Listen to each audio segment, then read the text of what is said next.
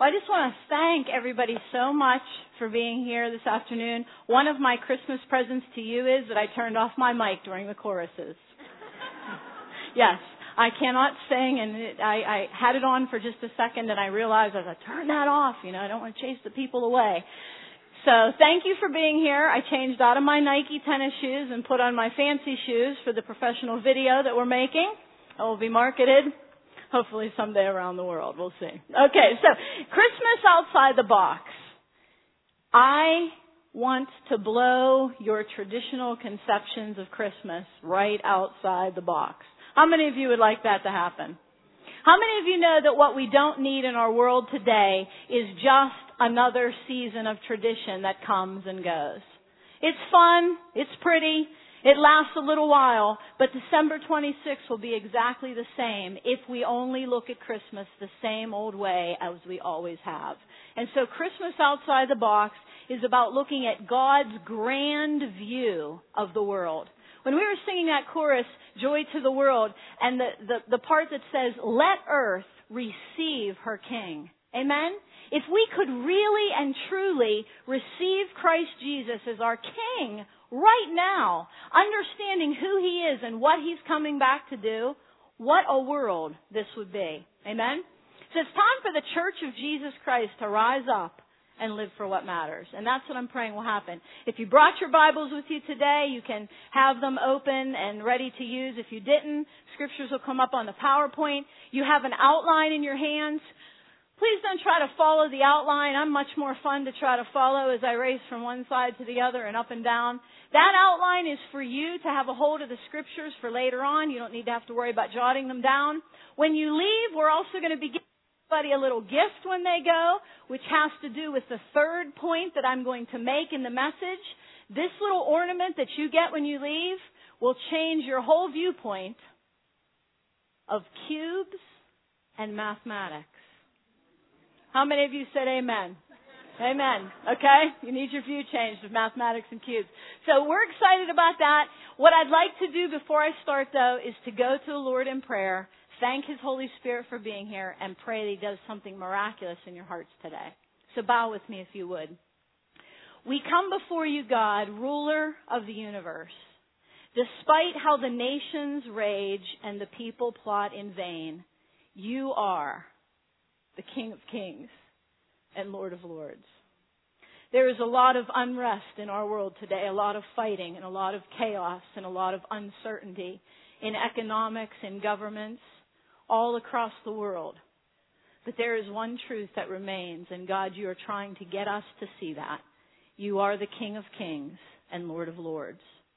You came and invaded history 2,000 years ago, and yes, you were laying in a manger, the feeding trough for animals. But you grew and you died and you rose again. And you are coming back a second time.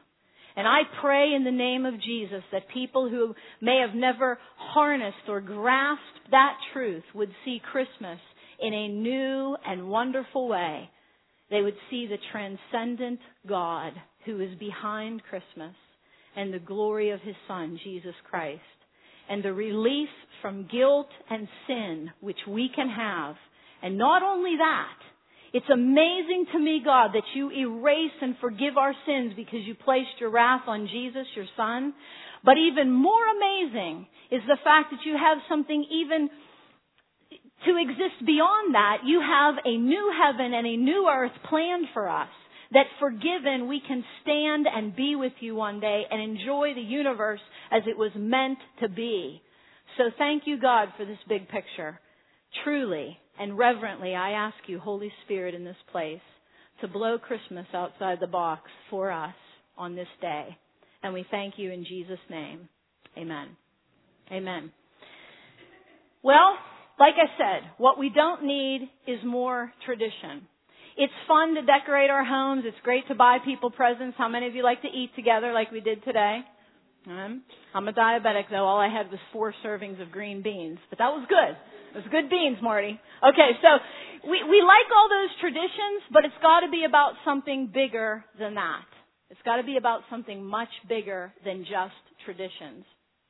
The Bible tells us, Paul said in 1 Corinthians chapter 13, verse 9, he says, right now we know in part and we prophesy in part.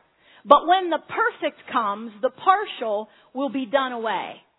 Now I touch on this in the heaven event when I teach about heaven, but I want to ask you guys, how many of you in this sanctuary this morning know that no matter what your best moment in life seems to be, it's always invaded by just a little bit of something's not right. Amen? Even the moments that are supposed to be the absolute most wonderful don't turn out to be so because of various and sundry reasons. And it's rooted in this scripture verse. Paul said, right now, under the sin curse, in this world, things are partial. They are not quite right. We are waiting for the day when things will be perfect. The Bible also says in the book of Psalms that God, you will make known to me the path of life. In your presence is fullness of joy. At your right hand, there are pleasures forever. Nobody in this sanctuary has ever experienced the fullness of joy as it's meant to be yet. But for those of us who trust in Jesus, there is coming a day when we are fully wrapped in His presence, amen? When we will experience the fullness of joy. But for now, the verse says, God, you will make known to me that path to life. And how many of you, when you were younger, know the scripture that we find in Psalm 119, verse 105, that says, Lord, your light, your word, is a lamp unto my feet and a light unto my path. Now, I like that because right now, currently, His word is a lamp unto my feet, first of all, for the steps that I'm taking right now. Lord, what do I do when I get up today? What do I do in the next few seconds? How am I supposed to act? It's a lamp for my feet right now, but it's a light for my greater path down the road. Amen? So God has lighted the way for us to be with Him, and one day He's taking us to a place where there will be absolute fullness of joy. Not invaded by anything that's broken. Not invaded by any sense of guilt or any difficulty.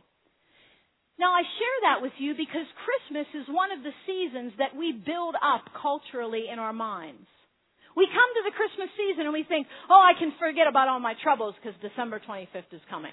Let me spend months decorating my house. Let me fall off the rooftop putting lights on my gutters. You know what I mean? Let me cook forever. Let me gain a few pounds. Let me put stuff on my credit card that I shouldn't to buy gifts for a ton of people. Let's make Christmas just this wonderful moment and all of my troubles will seem to vanish for a time. That's what we do as a culture. We blow it up into this big thing. And half of what we do doesn't even mean what it's supposed to mean. But here's what happens. Let's say that you set up the perfect Christmas morning. Let's say that you bake the best food and you've decorated your house wonderfully and you've invited all the guests. And there's the smell of hot chocolate in the morning and the kids get up and everybody's ready to open their gifts, okay? It's supposed to be what? One of the best moments in life. And let's get to that place. Do you realize that in that moment, what's supposed to be a great moment of life, something as simple as a headache, a bout of arthritis, or the stomach virus can ruin your entire moment that was supposed to be perfect? The present becomes not the fullness of joy it was meant to be. Or you're sitting there on Christmas morning and you've worked up to this moment and there you are, it's supposed to be so wonderful and full of joy, and all of a sudden the past comes rushing in.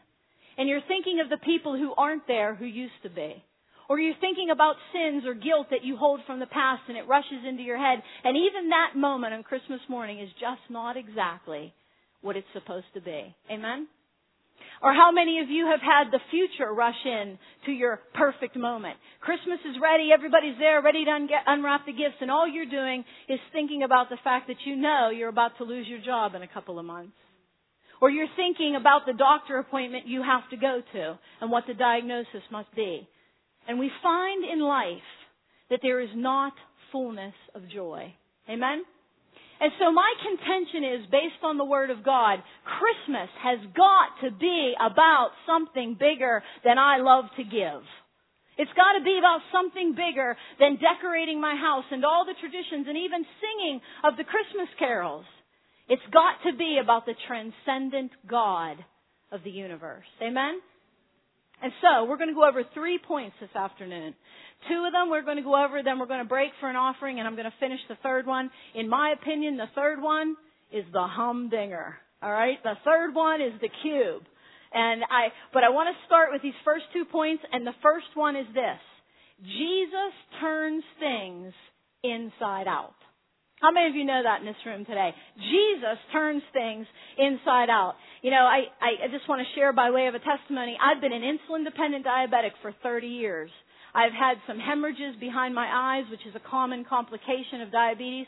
On November 7th, I went to an ophthalmologist, and he looked at me and said, your eyes are crystal clear, your bleeding is all gone, your early onset cataracts of 8 years ago are totally gone. I don't know what cataracts you're talking about, Shelley. And I said, God, you turn things inside out. Amen? Now, I'm still a diabetic and I still suffer with the things that I suffer with, but my God is on the throne and He's protecting me for His purposes. God can turn the very fabric of your life inside out. Now, I brought, not one of my favorite sweaters that I ever bought in my life, okay? I brought a sweater here, and this sweater right now is inside out. You can see the tags, you can see the heavy seam lines, and you can see that there's supposed to be some kind of decoration here in the stripes, but it doesn't look that good right now because the sweater is inside out. And I want to tell you today that the fabric of the entire universe, the cosmos, is inside out right now. Do you realize that? When mankind rebelled against the maker of reality, reality got turned inside out. The fabric of the very universe, even the earth itself, in natural disasters and in fighting us for what we seek to do in taking over the earth as God made us to, it's a battle. The universe is inside out. And the fabric of our very self is also inside out because we are in a state of rebellion against God until we come to Jesus Christ as we should. And so the human heart is inside out. And what Jesus came to do, when you have something that's inside out, what do you need to do to make it right again? You got to turn it. What's that? You got to turn it inside out. And then what was wrong suddenly becomes what? Suddenly becomes right. And now the rough edges are gone, and now you can't see that nasty tag there, and that design in the stripe that looked kind of funny from the wrong side. You can see the detail and the beauty of it. Jesus came to turn the fabric of the universe and the fabric of the human heart inside out, to make it right again as it was supposed to be in the first place. Jesus turns things inside out. He said in His Word very paradoxical statements like this one. For whoever wishes to save his life will what? Lose it. But whoever loses his life for my sake, he is the one who will save it. That's an inside-out statement, isn't it? Because we live in a world that's telling our children and telling us, grab everything you can for yourself. Do things your way. Amen? Live for yourself. Grab life for you. But Jesus said that if I do that, what's actually going to end up happening, the word for lose there means to destroy. My life will end up being destroyed. But if I give my life away, not for any cause, I can give my life away to save the whales, for example. But you know what? That's not going to give me life. Jesus said, if you give your life away for what? For my sake. If I say, I'm giving my life to Jesus Christ, selling out 100%, He gets everything, the paradox, the inside-out truth is, when I do that, guess what? I get life. And I want to tell you, I'm standing before you this afternoon, and I have life. I have problems, and I have difficulties, and I have strains and stresses. But Shelley Prindle has real life. Because I've given my life away to Jesus, He turns things absolutely inside out. It's what C.S. Lewis meant about the future when he said that is what some mortals misunderstand. They say of some temporal suffering, no future bliss could make up for it. Not knowing that heaven, once attained, will work backwards and turn even that agony into a glory. I want some of you to understand something. It's not just that you have to turn things inside out now and give it to Jesus to get life now. It's about what Jesus is going to do someday for a fact.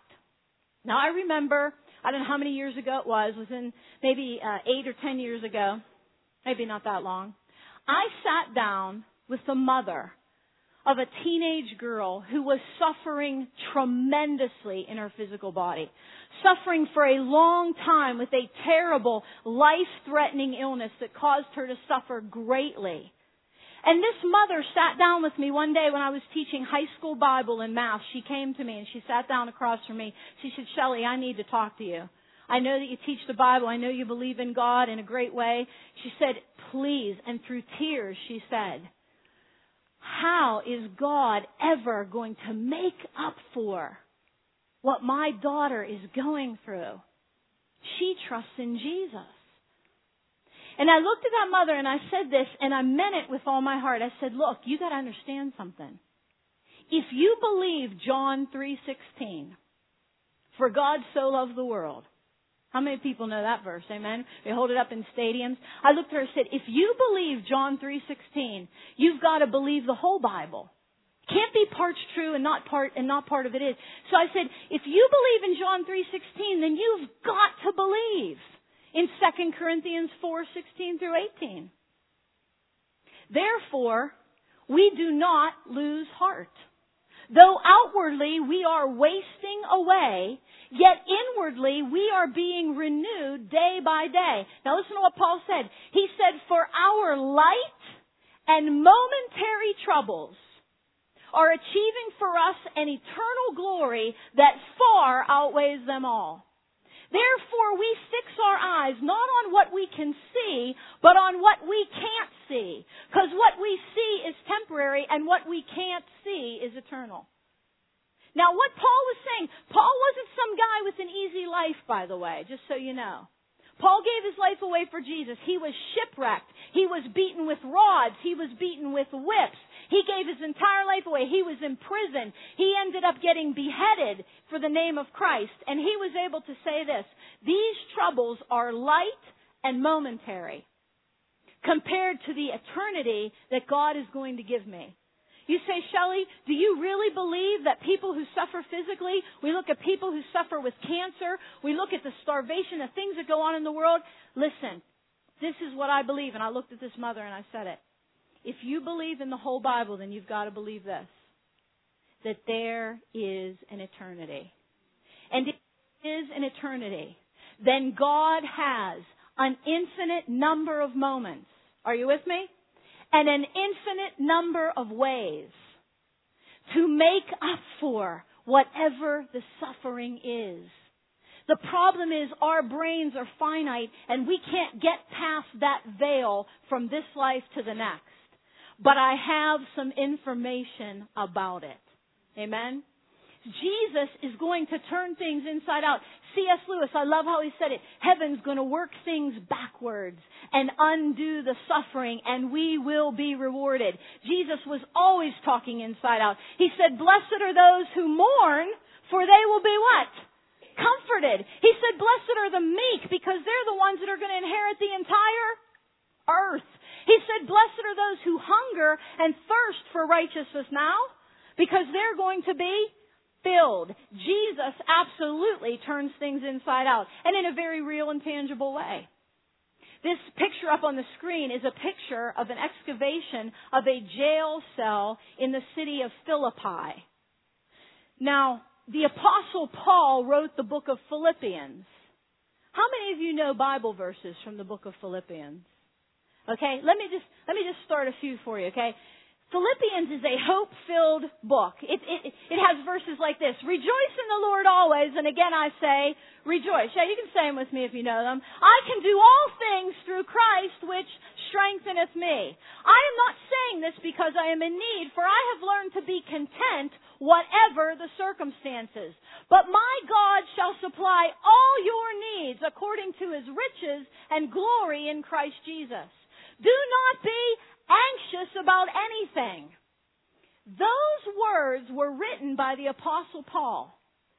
Now, his letter to the Philippians, the first time he ever visited Philippi, this is where he ended up.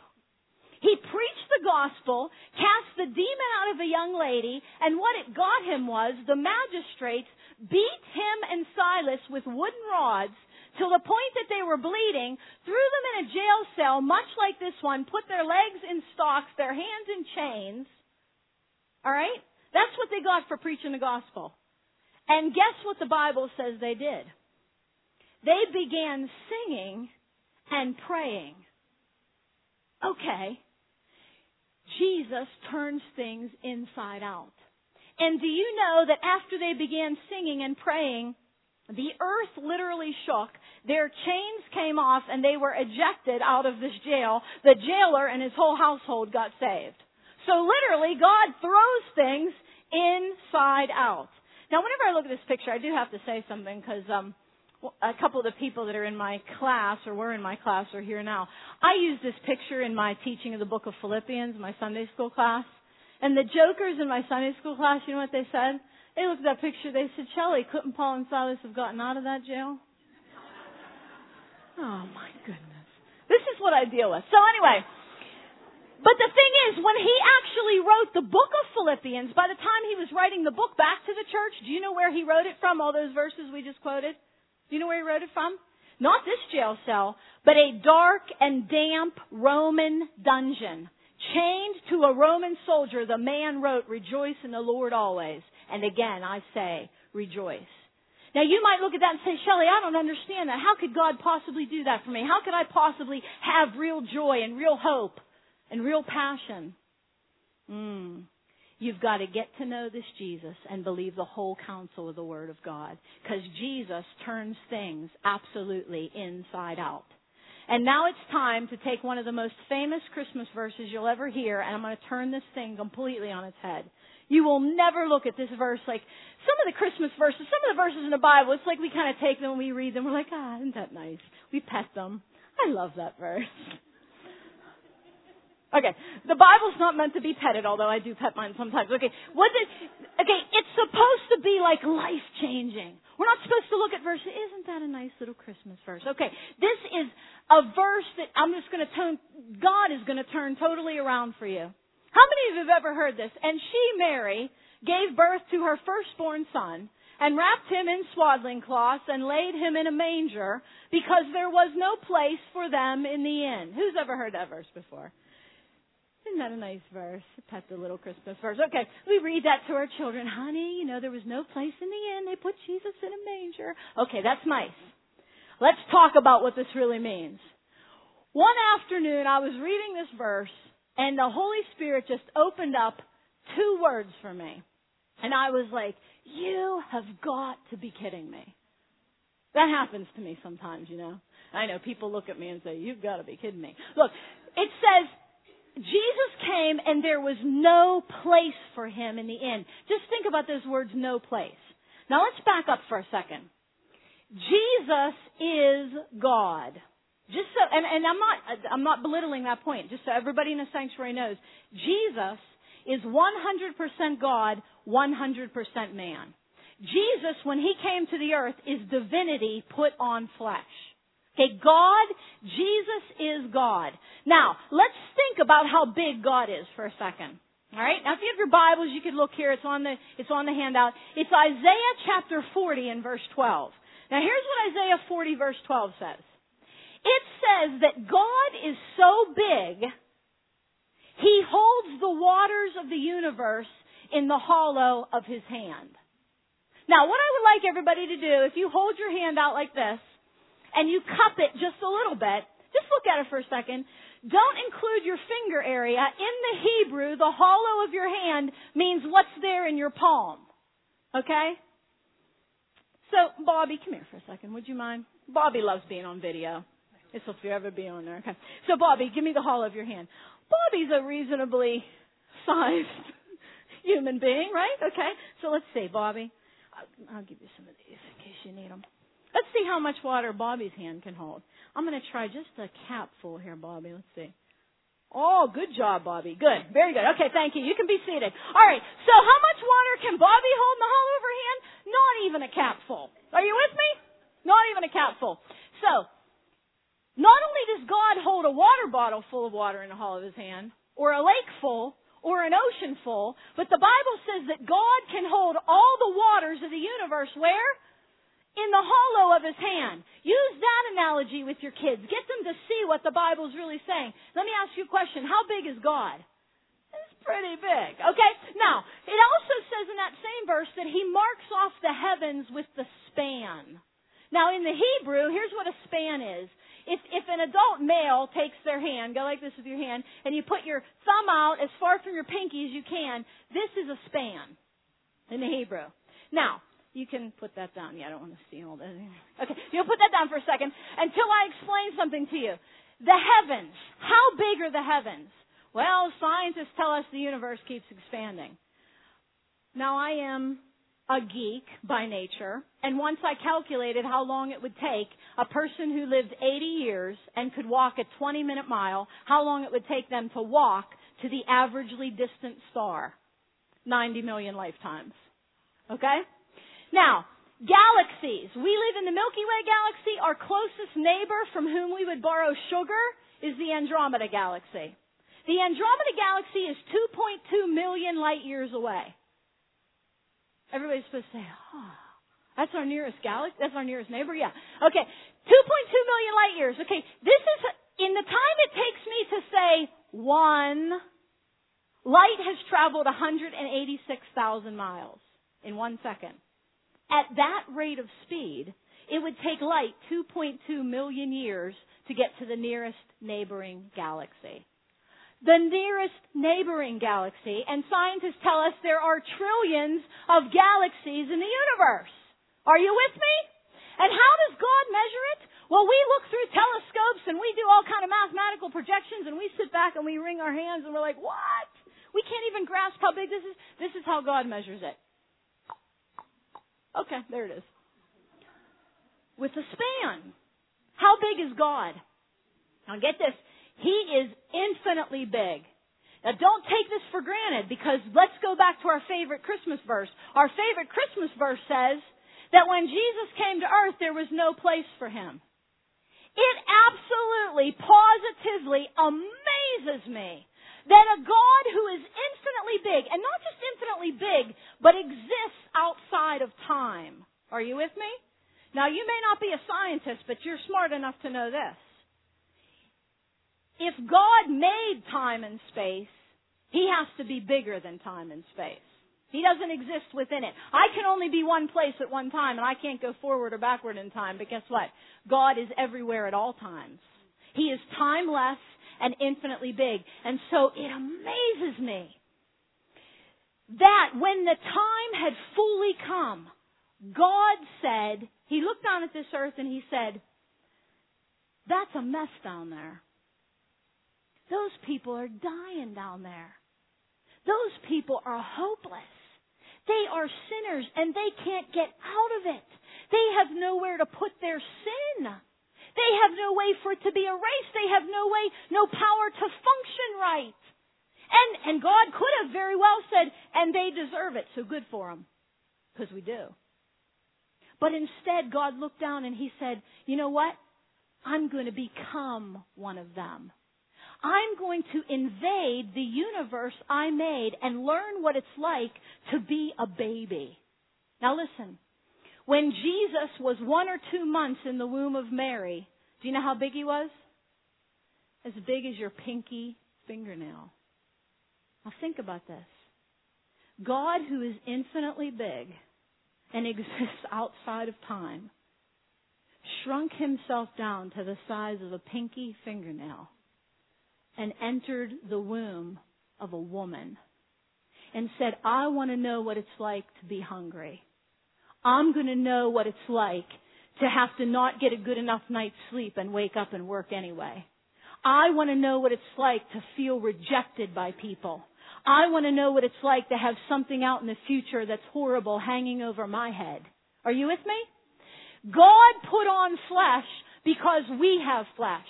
Hebrews tells us that. We partake of flesh and blood, so God did. And God, who is infinitely big, shrunk Himself down to the size of a pinky fingernail to enter in, to crash into this universe, to save you and me from our sins, to identify with what we go through, and to save us. Amen? I was at my favorite restaurant the other day. Wendy's, yes, Wendy's, okay. It was at my favorite restaurant the other day, Wendy's. You ever want to take me out? There we go. Okay, my husband hates Wendy's, so it doesn't work very well. But Wendy's restaurant, I kid you not, I was walking through Wendy's restaurant getting a refill on my iced tea, which I do about 3 million times a week. I was walking up to the front to get a refill, and a gentleman literally looked at me and said, "Excuse me, do you believe that people can forgive themselves of their sins?" He said, if I'm sorry enough, if I confess it enough, if I'm sorry enough. And then the gentleman beside him came to tell me how he was trained in Vietnam to kill people. And he put his arm on my shoulder. They eventually asked me to sit down. I started talking to them. They were like, "Huh? Who is?" And the one man who had an accent, "Shelley, you can pull up a chair." Okay, so I pulled up a chair and I'm talking to them. And the one gentleman from Vietnam put his hand on my shoulder. He said, "Shelley, please tell me, what's God going to say to me?" And I had the opportunity in the middle of Wendy's restaurant on a regular afternoon to say this, and I want to make sure everybody in the sanctuary understands it. You can put your sin one of two places. Listen, sin must be paid for. I wouldn't serve a God who wasn't going to punish sin. Would you? Would you love all the killing and starvation and nasty jealousy and all the stuff that goes on in this world to go unpunished? Would that be right? No, sin has to be punished.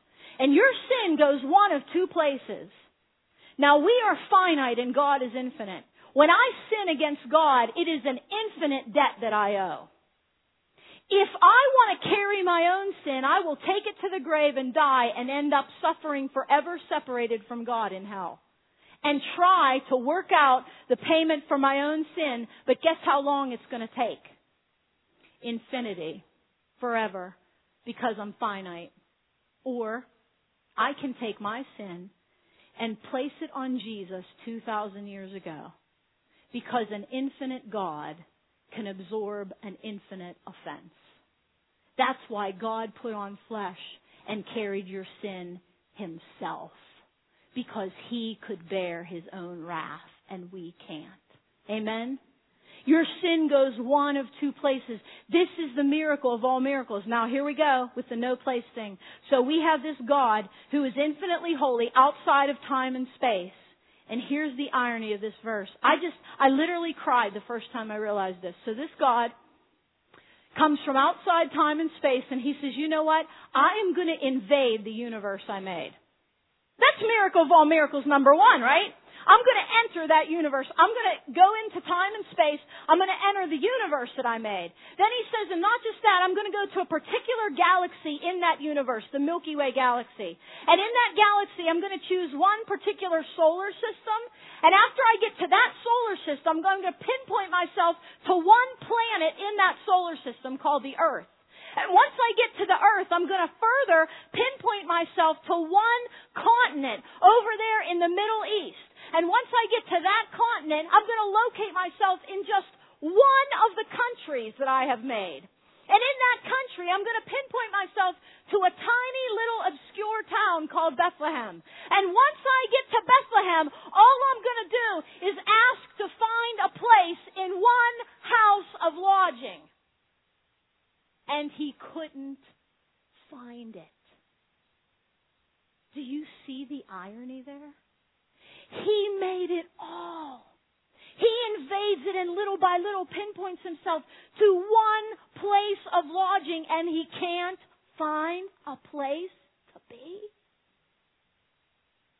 If you have ever felt rejected, if you have ever felt that there's something not right, I don't fit in here, that's why Jesus came. He came and was rejected by the very universe He made, rejected by His own people, and couldn't find a place in one little house of lodging. Isn't that amazing? But here's how Jesus turns things inside out. Okay? So we have God outside of time and space pinpointing Himself to one little home, one little place of lodging, can't find room in the inn, so He has to lay in a manger. That's the story of Christmas. But when your children look at Jesus laying in the manger, and they look at a manger scene with shepherds all about, you better make sure they understand the rest of the story. And when you feel rejected because you follow Jesus Christ, and you don't fit in this world, you better remember the rest of the story. Now, I take time in my life to memorize a lot of, and I do that because I believe God says we are supposed to. But one thing that memorizing Scripture will do for you, you can be sitting reading one Scripture and all of a sudden your mind connects to another one.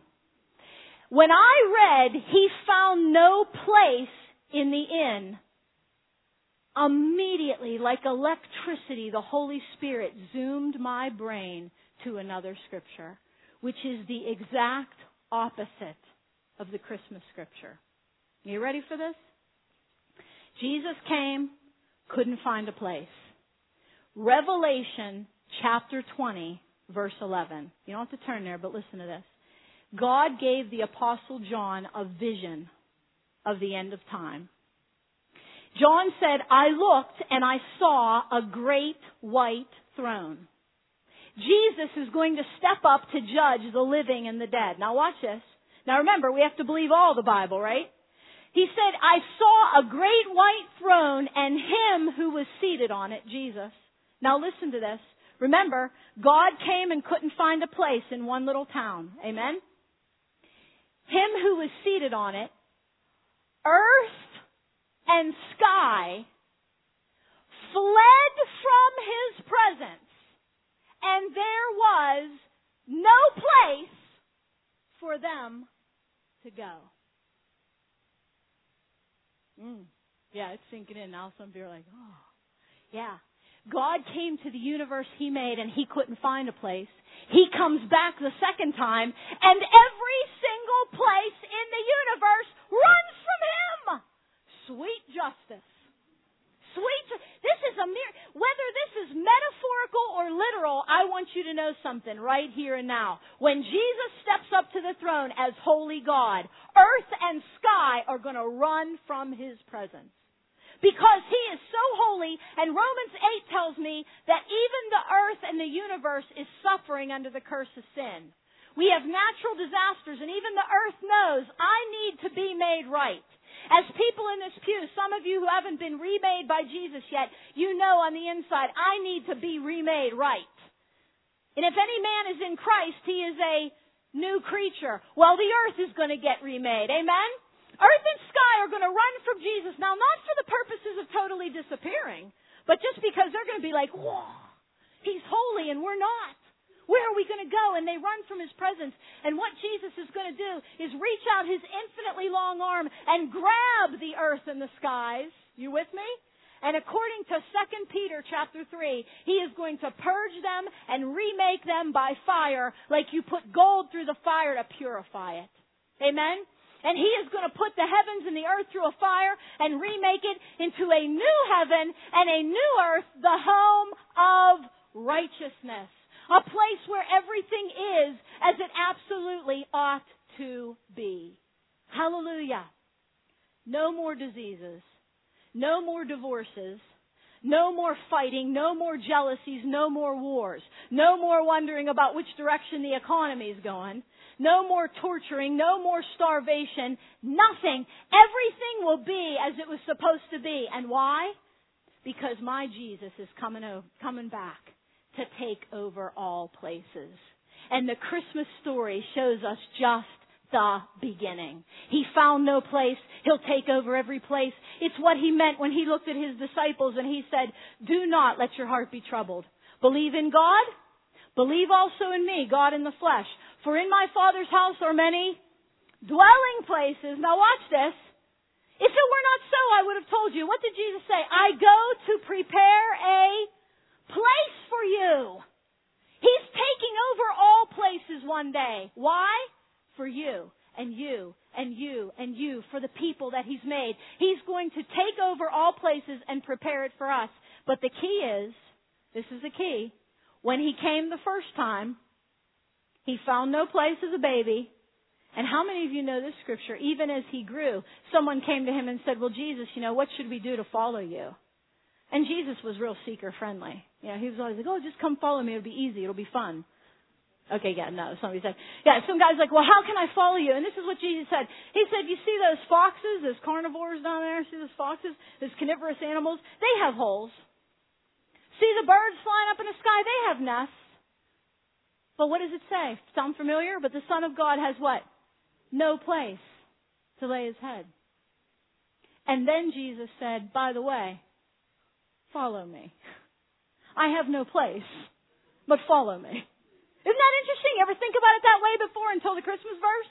He had no place, he said, but follow me. I'm rejected in this world. I can't really find a place to be. And that's how you're going to be as a Christian. You're out of sync. You don't fit right here. This world is off kilter. It's sinful. Jesus has no real place here right now. But he said, follow me. Because if you follow him, he's coming back to what? Say it with me, take over all places. And so I encourage you this afternoon, follow the one who could find no place. Because there's a day coming when he takes over all places. And I'll count the cost, and I'll suffer in my walk with Jesus. Because one day I'm going to walk on this same earth I'm walking right now, and everything is going to be right. Amen? Point number 2, the enemy dies. God's plan goes on. How many of you know that's true? The enemy dies, God's plan goes on. I don't know what you're suffering in your life, but I want you to know something. God's plan goes on. God always, always, always keeps his word. Amen? He cannot fail. He cannot lie. He always keeps his word. So let's talk about this. A favorite Christmas verse is Matthew chapter 2, verse 1, where it tells us that Jesus was born in Bethlehem. Do you know where that prophecy occurred that was going to happen? In the book of Micah, chapter 5, verse 2. Now I'm going to take my Bible and I'm going to open it up to Micah 5:2 and to Matthew 2:1. This is how many pages are in between. See that? Not very many, right? Now we make the mistake sometimes of reading our Bible. We'll read something's going to happen here. We'll flip over a few pages and it actually happened. And we think, well, that's nice because it's all one book. Okay, now wait a second. This really isn't one book. It's really 66 books. It's a library of 66 books. This book was written over a total period of 1,500 years. You get that? 1,500 years by more than 40 different human authors in 3 separate languages and on 3 different continents. There's a lot of space in between Micah and Matthew. It might just be this many pages, but do you know how many years it is? It is 700 years. Now, you might say, well, that's interesting, Shelley, that it was prophesied and it actually happened. Yeah, this Christmas, when you hear the word Bethlehem, I want you to think about something. It's very difficult to predict things ahead of time. Like, I may stand in front of you and say, it's going to snow tomorrow. And if it does, what would you say? She had a 50-50 chance of getting that right. But what if I say, it's going to snow on December 19th of the year 2017, sometime in the afternoon, and I got it right? You'd be like, I'm not paying any money to go see her, but she's pretty good. What if I said, it's going to snow on December 27th of the year 2096 for exactly 3 minutes and 26 seconds within a 2.7-mile radius of the courthouse in Greensburg and then stop? And I got it right. Be like, wow, that's Shelley something else. Yeah, scientifically speaking, the farther out you project something and the more details you add, the less likely that it can happen by random chance. You with me? Now, Lee Strobel is a former atheist, and he wrote The Case for Christ and The Case for Faith, and he recounts the work of Dr. Peter Stoner as a mathematician. And he calculated once what were the chances that Jesus could fulfill 8 specific prophecies about himself. When he calculated it, he came up with this number. 1 in 100 million billion. Yeah, a few people said, wow. Everybody else was like, that's a big number. Chances aren't very good. Do you want to know how big this number is? It would be like if I said, we're gonna do a project here this afternoon. We're going to cut out 1.5-inch square tiles. You with me? Is what we're going to do all afternoon. Cut out 1.5-inch square tiles, and we're going to place the square tiles all over the surface of the sanctuary. No, not just the sanctuary. We're going to cut out enough to coat the entire surface of the United States of America with 1.5-inch square tiles. Sound fun? No, not just the United States. Every land surface on the face of the earth with 1.5-inch square tiles. And we're going to put a gold star underneath one of the tiles. Then we are going to blindfold Erin Linhart.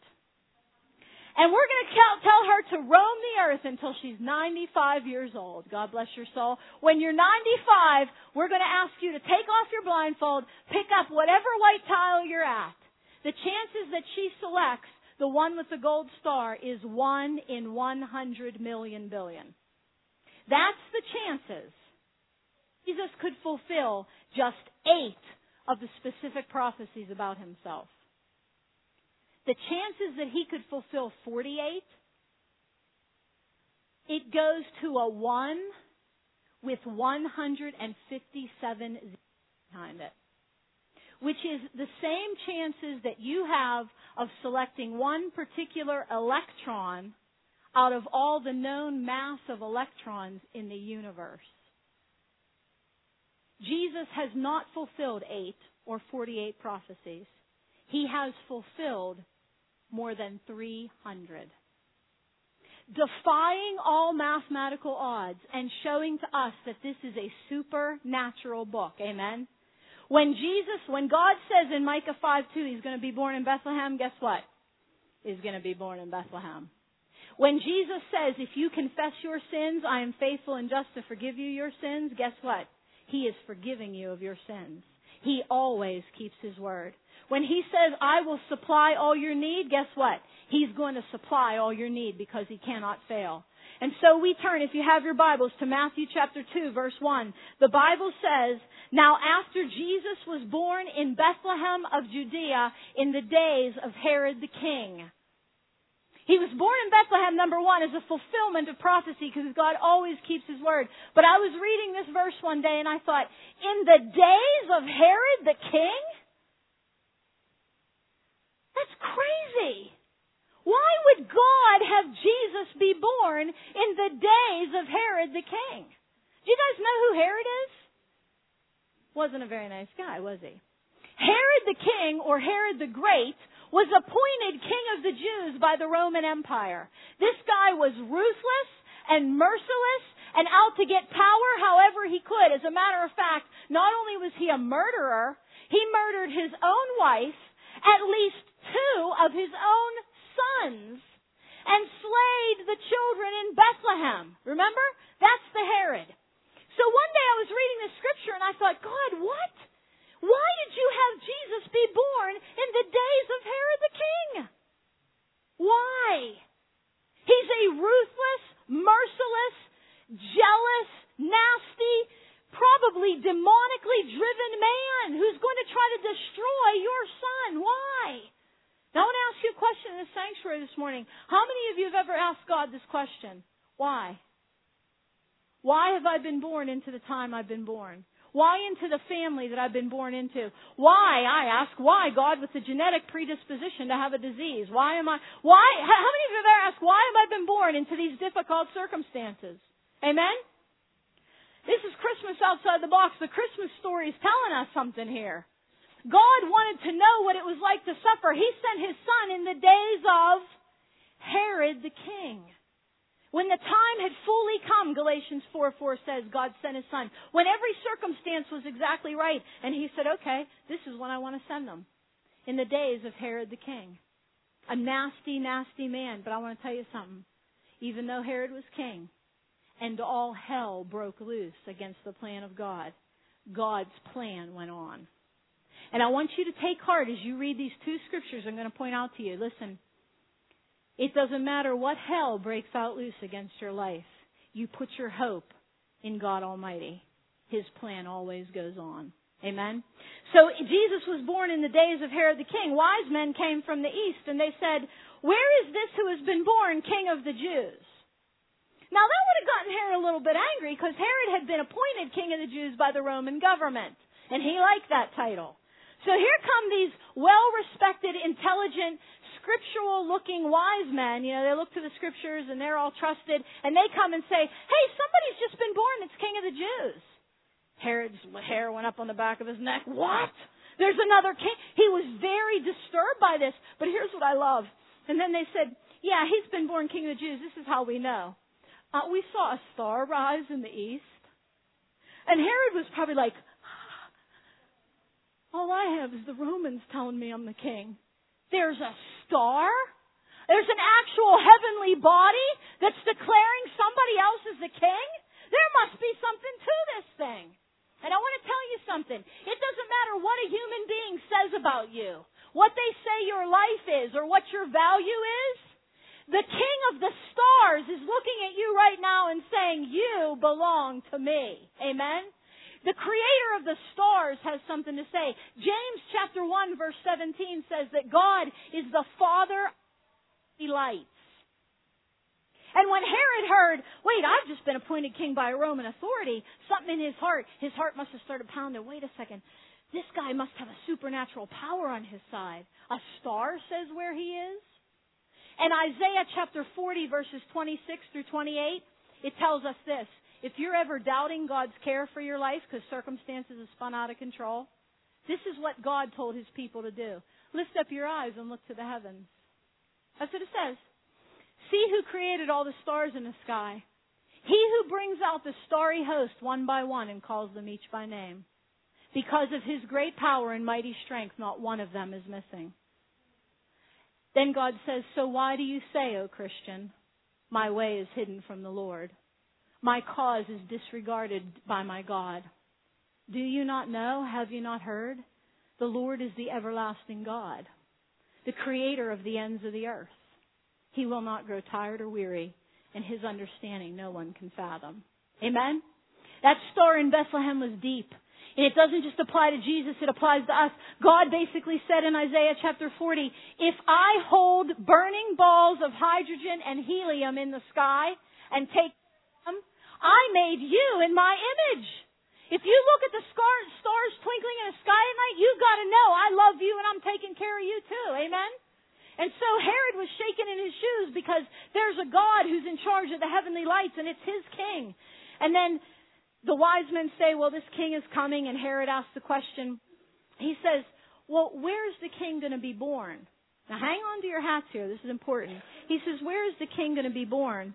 And in verse 5, the chief priests and the scribes say to him, in Bethlehem, because we read it in the book of Micah. And then they quote the book of Micah. Now this is what gets me. So Herod, who wanted to kill Jesus, said to the wise men, go to Bethlehem and find Him, because I want to worship Him. Now he really meant, go to Bethlehem and find Him because I want to kill Him. But here's the point I want you to get. When Herod wanted to know how to enact his plan of evil, guess what he trusted for information? The Bible. He believed Micah 5:2, the part that said he'll be born in Bethlehem. Because something even in evil Herod knew there's something to this. But he didn't believe the part that he should be ruler over my people. And I want to serve that as a warning. I know this is a nice Christmas message, but listen to me. There is a possibility that you can believe some of the Scripture and be very lost.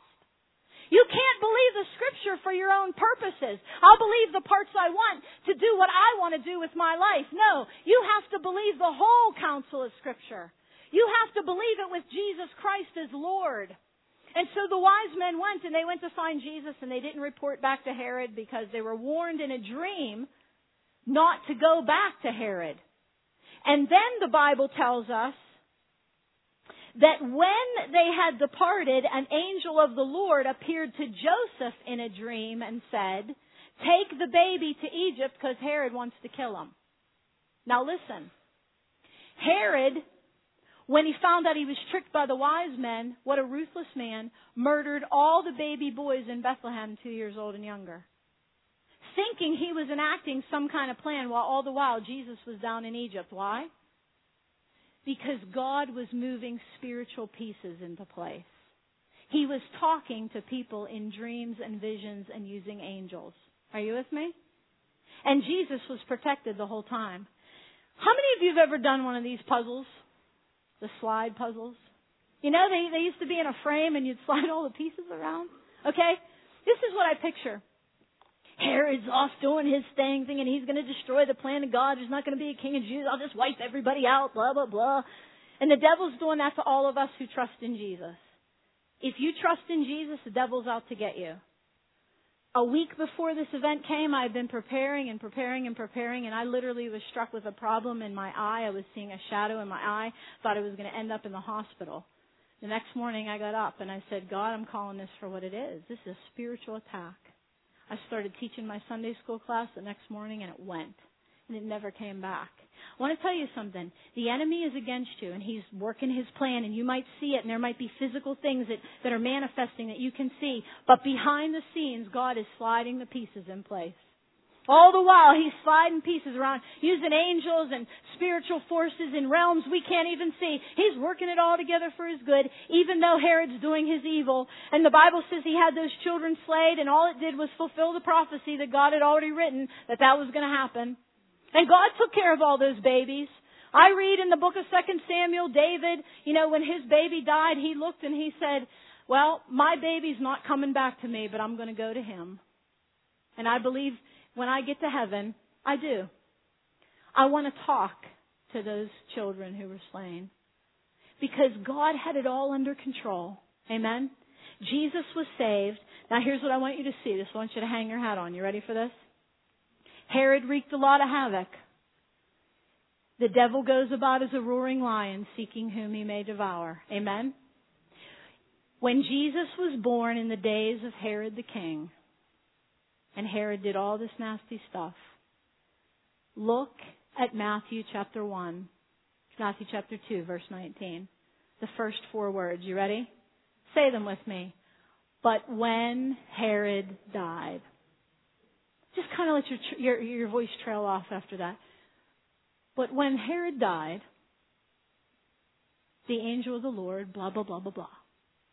In other words, this terrible, cruel person who tried to destroy the plan of God, what happened to him? He died. And then the angel came back and said, take Jesus to Israel. And Jesus lived. And He died. And He rose again. And He's coming back. Amen? My Savior is alive. And Herod is dead. The enemy of God, every enemy that comes against God and His people, every dog has its day. God's plan goes on. Amen? Amen. We're going to take a pause here for the offering, and then I'm going to come back with the last and final point of the cube. All right, now I come back with one of my favorite things in the world. Something from the world of mathematics. How many math lovers do I have out there? Okay, how many of you have ever been converted to kind of like math because of Hope and Passion Ministries? Okay. We got a couple. All right, we'll have some more converts today. All right, listen, God speaks through the cube or the box. And I want to show you that. And I say it kind of lightheartedly, but not really. The book of Romans chapter 1 verse 20 says that since the creation of the world, God's invisible qualities, His eternal power and divine nature have been clearly seen, being understood from what has been made. Amen? God speaks through the things that He has made. And one of the things that He speaks through, now you have to forgive me because my degree is in mathematics. I love math. I see through math God reveals His consistency and His precision to take care of us. Amen? But God really does speak through a cube in the Bible. And I want you to see how deeply He can touch your heart through this. And my goal is that at Christmas time, when we're looking at gifts and all the stuff that people get us and we get for people, we'll look at those boxes and we'll think of a cube. And we'll see it in a totally different way because presents will come and go. Amen? One of the questions that one of those men at Wendy's asked me, literally, he looked me in the eyes. He said, I had a pastor tell me once that there's something called a treasure, like in heaven. And I said, yes, there is. There's a place where moth and rust do not destroy and where thieves do not break in and steal. Amen? And let Christmas boxes remind you of God and what He's saying through the cube. And let's not live for the temporary. Let's live for the eternal. So, God speaks through the box. Now, the first time that we encounter a box or a cube is actually in the Old Testament in the book of Exodus. Now, you may or may not be real familiar with this, but you have a handout. You can research some of it on your own. But in the book of Exodus, God told Moses and his people to build a tabernacle. How many of you remember that? And the tabernacle was supposed to be the place that God met with His people. He said, build a sanctuary for me that I could meet with you. Now, before we get to the tabernacle, I want you to understand something that we so much take for granted. In the Old Testament, Jesus hadn't come and died on the cross yet. People were not able to have the kind of vibrant, living relationship that we have with God now, because when Jesus died, He said, I'm going to go back up to heaven, but if I go back, it's to your benefit, because I'm going to send the Holy Spirit to dwell in you. We highly underrate the third person of the Trinity. His name is the Holy Spirit. And I may not look like much up here in my 5'6" frame with my wild curly hair, but I'm going to tell you something. God's Spirit dwells in Shelley Prindle. And He dwells in any of you who truly believe in Jesus Christ. Jesus said, you shouldn't be sad that I'm leaving. You should actually want me to go, because when I walk the earth, I'm just in front of you in one place at a time. When I leave, God's Spirit will dwell inside of you. God's Holy Spirit can talk to us. It amazes me. The Holy Spirit strives with me. I sin against Him, and He is gracious enough to convict me. I walk around in this fleshly body with worries and fears, and the Holy Spirit is in me, comforting me. Amen?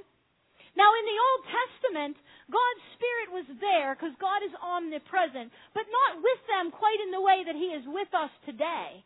And so God said, build a tabernacle so I can dwell there, and I want you to offer sacrifices, and this is the place specifically where I will be. So they built a tabernacle complex exactly as He said. It was the courtyard was 150 feet long by 75 feet wide. Now, inside the courtyard, there was a rectangular structure divided into two parts. The holy place and the Holy of Holies. Now, allowed in the courtyard, no common person could ever go. No common person was ever allowed in the courtyard of the tabernacle.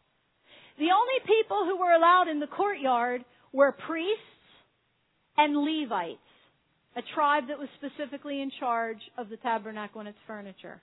No common person could go into that courtyard. And priests and Levites could go in. But when it came to the actual holy place, only priests were allowed. Now the Levites aren't even allowed in there. And when it came to the Holy of Holies, or the most holy place, only one person, once a year, was allowed to go in. The great high priest, on the Day of Atonement, only one person, once a year, was allowed to go into the Holy of Holies, and after going through a great ceremonial cleansing and offering of sacrifices, and at risk of death, if he hadn't done everything exactly right, he could literally fall over and die in the Holy of Holies. Now, why is that? Because in the Old Testament, the Holy of Holies was the place where God's glory specifically dwelled. Now, you have to get this in your brains. You need to understand this. It has everything to do with your life today. Back in the Holy of Holies was the place where the Ark of the Covenant was, and I know you've all heard that term. We see it bandied about even in modern day movies and things, but it's not something to be taken lightly. The Ark of the Covenant was God's idea. And it was the only piece of furniture in the Holy of Holies. It was a rectangular box about 4 by 2 by 2, overlaid with pure gold. And the top of the box was called the mercy seat. It was made of pure gold. And hammered out of one piece with the mercy seat were two gold cherubim. And you can see them there. They were leaning over, looking down on that mercy seat. Now, God said, I will dwell above the mercy seat between the cherubim. That's where my glory will be. And only the high priest once a year is allowed to come in. And when he comes, he has to burn incense so that there's smoke filling the room so that even he can't see my glory. Wow, that's holy. Amen? That thing was called the mercy seat on the top because the priest, when he would go in once a year on the Day of Atonement, you know what he did with the mercy seat? He would slay an animal, drain its blood into a basin, take a branch, dip a branch into the basin of blood, go in behind the curtain. See, the holy place was separated from the Holy of Holies by a thick curtain of blue, scarlet, and purple yarn or linen. Okay? The thick curtain divided the holy place from the most holy place. Once a year, after cleaning himself as he had to, he could go back in there, take the blood on a branch, and sprinkle blood on the mercy seat. That was the one thing he was to do. You say, why? Jesus is the mercy seat. The mercy seat was a picture of our Jesus. You know what was kept? One of the things that was kept in the Ark of the Covenant was the law. The 10 Commandments were down in that box. I love this. And the 10 Commandments are constantly telling us that we can't please God. Amen? You're not saved by obeying God's law. You can't obey it. The purpose of the law is to show us that we fail. And so there's that law down in that box constantly trying to say, you don't belong in the presence of God. You don't belong in the presence of God. You're not holy. You fail. You fail.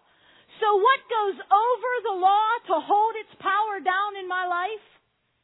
The blood of Jesus Christ, the mercy seat.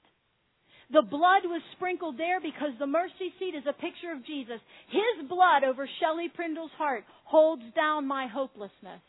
And says, Shelley, yes, you do fail. You are a sinner, but my blood covers you and holds down the power of the law to say you are guilty. Amen? I'm not saved because of the good person that I am. I'm a dirty, rotten sinner. I am saved because when God looks at me, He sees Jesus Christ. That's the mercy seat. So all this holy, holy stuff was going back on in that one place called the Holy of Holies, that one piece of furniture, and God dwelled in that one space. That was where His glory was, and only one person once a year could even go near it. Are you with me? Now, interestingly, the shape of the Holy of Holies, that room, what do you think it was? It was a perfect cube. That yellow space, the Holy of Holies, was 15 feet by 15 feet by 15 feet. Yeah, Bobby. You know why that's so interesting? Because in that cube was where God's presence was contained and held in one spot. Do you know what happens when you take a cube and you unfold it?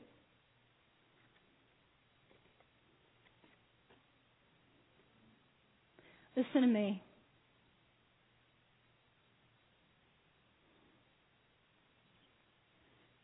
And the Word became flesh. And so we have seen God's glory. The glory of the only one, the only Son from the Father, full of grace and truth. Watch. His presence was once stuck in a cube. We couldn't get to it. Then came Jesus, who unfolded the glory of God before our eyes. I believe God made that Old Testament Holy of Holies a cube to show us something. God's presence isn't stuck in a cube anymore. Because Jesus died on the cross for my sin, God's with me in my kitchen.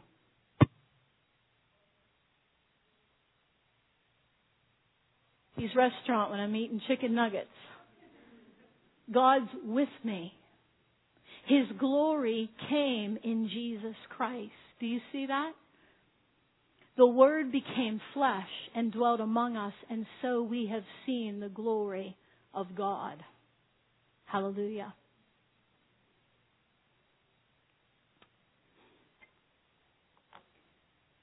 When Jesus died on the cross, a couple of things happened when He gave up His Spirit. And one of the things that happened had to do with the holy place. There was a temple still standing when Jesus died. It was called Herod's temple. He had refurbished it. And there was a holy place and a most holy place, and the curtain was dividing the two. And the Bible says very clearly, watch this, Jesus cried out with a loud voice and yielded up His Spirit. And behold, the curtain of the temple was torn in two. Behind the cube was God's presence. And when Jesus died, the thing that divided us from His presence was taken down, so that people like you and me can enter in to His glory. Amen? The curtain was literally torn in two from top to bottom. Lest anybody think somebody took a gigantic pair of shears or scissors and cut that thing themselves when He died. That 15-foot curtain was torn in two from top to bottom by the hand of God to show us that God's presence and His glory had come to us through the death of Jesus Christ. Amen? And then the next time we see a cube is with the Apostle Paul in the book of Ephesians. Now, before we go to what Paul said about a cube, how many of you remember how to find the volume of one of these? If I want to know how much sand I could fit in here, yeah, Roy's raising his hand. Shaylin, okay, a few of our actual students and a few geeky engineers know. But here's how you find the volume of a cube. We live in a three-dimensional world when it comes to space. And so if I want to know how much sand I can fit in this cube or how much water, what I do is I multiply the cube's width times its length times its height. Who remembers that? Just make me happy. Okay, you remember that. That's how we find how much stuff, how much guts is in a cube, okay? Now, the Apostle Paul wanted you to know how much guts, how much stuff is in the love of God for your life. And so he said in Ephesians chapter 3, beginning at verse 14, he prayed. And he said, I'm praying that out of God's glorious riches by His Spirit, He would make known to you the love of Christ. And this is what he said, how wide, how long, how high, and how deep is the love of Christ that surpasses knowledge. Why did he say it surpasses knowledge? Because it's more than three-dimensional. Did you hear what he just said? We calculate the guts of something by multiplying wide, length, and high. And Paul said, I pray that you'd know the love of Christ, which is wide and long and high and deep. There's a dimension to God's love that we can't wrap our minds around. That is invaluably important to you right now. Because you might say, Shelley, how could God love me? I can't even love myself. How could God love me? You don't know what I've done. How could God love me? You don't know what my life is like. Because we know a love that goes beyond what we can figure out. God's love goes deeper than your love for yourself could ever go. God's love goes deeper than any human being could ever love you. Amen? It has a fourth dimension. Now look, God's love is wide. You say, Shelley, how wide is God's love? So wide that it reaches to the ends of the earth. Isaiah 40 says He is the creator of the ends of the earth. He's not just the creator of the average or the means. He is the creator of the extremes. If you ever feel like you're on the fringe and you don't fit in or you've gone too far away from God, God's love is so wide it reaches who? everybody. The rejected, the accepted, everybody. God's love is long. You say, how long is God's love, Shelley? Well, I'll tell you what, it is so long that God knew you before you were ever conceived by your parents. And when you were in the womb, Psalm 139 says, He literally with His own hand wove you together in your mother's womb. His love is so long, this is what gets me, that He looked down through the annals of time, way back in eternity past. He knew who Shelley Prindle would be. He knew how I'd rebel against Him. He knew what a mess I'd be and how I'd sin against His heart. And still, back in eternity past, He said, I'm still going to go to the cross and die for her. That's long love, amen? That is long suffering. How long is God's love? His love is so long that pass from this world into eternity, His mercy will not end. And if you wonder, how am I going to get over the chasm from this life to life in the next world? The long-suffering love of God is going to take you right over it. Amen? How high is God's love? I'm glad you asked. His love is so high that it can take you from the lowest place you have ever been. The worst you have ever done, ever felt, the most hopeless. His love is so high, it can lift you up into the presence of God Almighty and say to you, you are my child. I love you. God's love is so high, it could take a dirty, rotten sinner and lift us up to where we can wrap our arms around God and receive a hug from holy God Himself. Amen? And His love is deep. Deep. So deep that there is not a sin you could ever commit that God can't rescue you. Amen? There's not a place in the human heart. You know, I have had so many people through my years of ministry say, Shelley, nobody could ever understand. You can't understand. You don't get it. This place is too deep. It's too dark. It's too confusing. It's too difficult. Even if I go and dwell in the bottom of the sea, the lowest point in life, God, your hand will grab me even there. Amen? His love is deep. The last place in the Bible, ironic because we see it in the book of Exodus and then we go to the book of Revelation and we see a cube again. Oh, this is where I just get a tad bit excited. I wasn't really excited before. My mathematical mind, I might jump up and down here. That's okay. Don't get worried about it. Listen to this.